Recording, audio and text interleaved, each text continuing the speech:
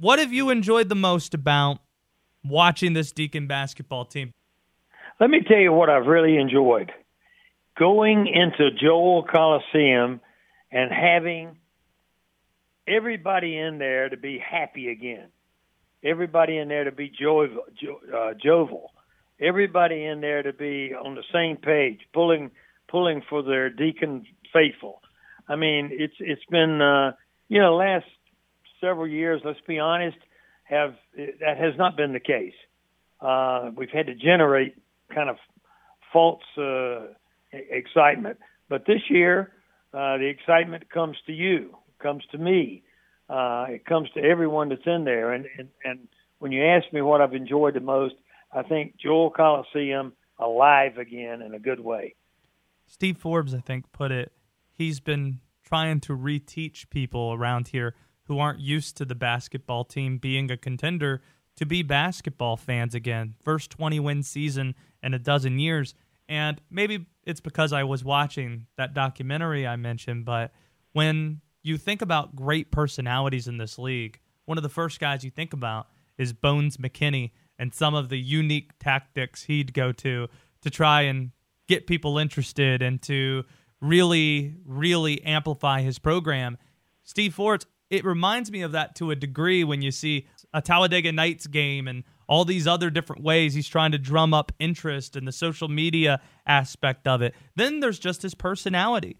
I know you've been around the guy. When did you know that Forbes had this magnetic, different personality than some of the predecessors we've seen before? I think it was something that just kind of grew on everybody early on, and I mean early on this year. There were just so many new faces, new personalities, new players, new coaches. It was just too much to take in at first. But as we started to play the season out, November, December, one win after the other began to pile up, and then you got into January, and next thing you know, you're in mid-January, and your record is one of the better records in the league, and it just kind of progressed. And then what happens, Josh, is you start taking note of the press conferences that the head coach is giving, some of the interviews with the new players. You get to know them a little bit, and you just say, hey, this is a different group in a good way. This is a different group. They're fun to watch. They're fun to listen to. They're fun to be around. And I think it all generated from the head coach. It came from him. Some of the answers that he gives to questions are, you sit there and say, I wish I'd have thought of that. I heard him say something this week that I thought was really, really good. And I think whoever asked him said something about, you've gained a lot of respect in this league in a short period of time. And I remember his reply was, when you lose the respect, it's hard to get it back. And he's right. He's right on that. When you get way down, it's hard to get back up. And it is a mistake. I mean, a respect earned situation out at Wake right now. Yeah, I was in the room when he said that in Raleigh, and the way he put it was, 20 wins is a good season, and that's where they're at right now, first time in a dozen years. 25 is a great season. 30 is a special season. They weren't talking about 30-win Wake Forest seasons, the possibility of that, since you were coaching the team and Tim Duncan was around and Randolph Childress and all that. But I want to get you in story time mode here since I've got you. Dave Odom, okay. Wake Forest legends here. Bones McKinney, a Carolina fan who watched that documentary for the first time this week, asked me about Bones McKinney, saying, is there anybody else in the league like this guy? I'm like, I don't think so, when you consider that he played in one school in the Triangle and then transferred to another with military service in between that, then coached at Wake. There's the preacher element of this too. I don't think there's anything like this guy. What's the greatest Bones McKinney story you've either experienced firsthand or that you've been told secondhand? Well, a couple of them I can't tell. I'll tell you that. But I will tell you one of them. I was a high school coach in Durham.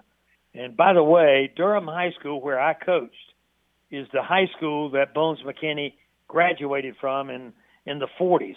And they had the best high school team in America at that school. I mean, I don't know how many wins they had, but it was unbelievable.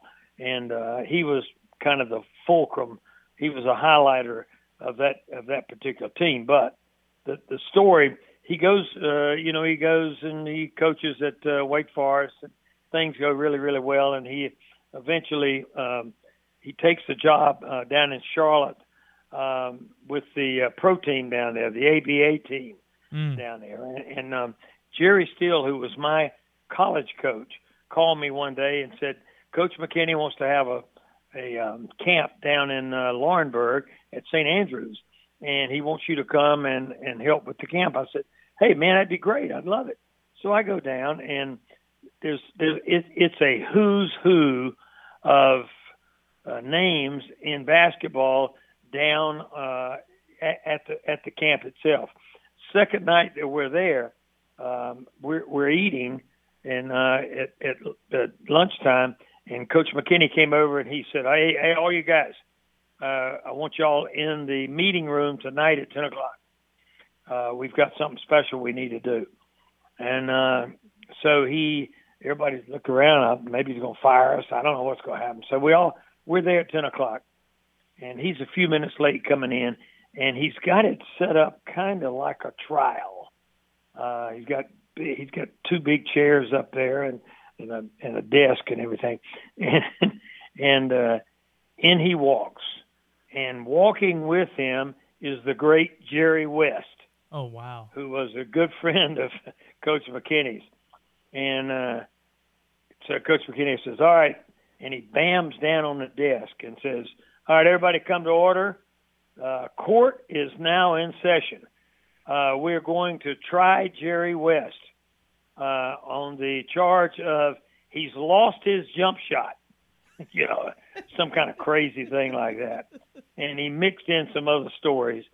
And poor Jerry West, and I can't imagine him saying that, he was taking all of the criticism that Bones was throwing his way. And it was just a fun night, as it turned out. So that was one of the stories that maybe I could tell that he, nobody else could do that. Nobody else could make fun of Jerry West in front of guys like myself, who was at the time just a high school coach.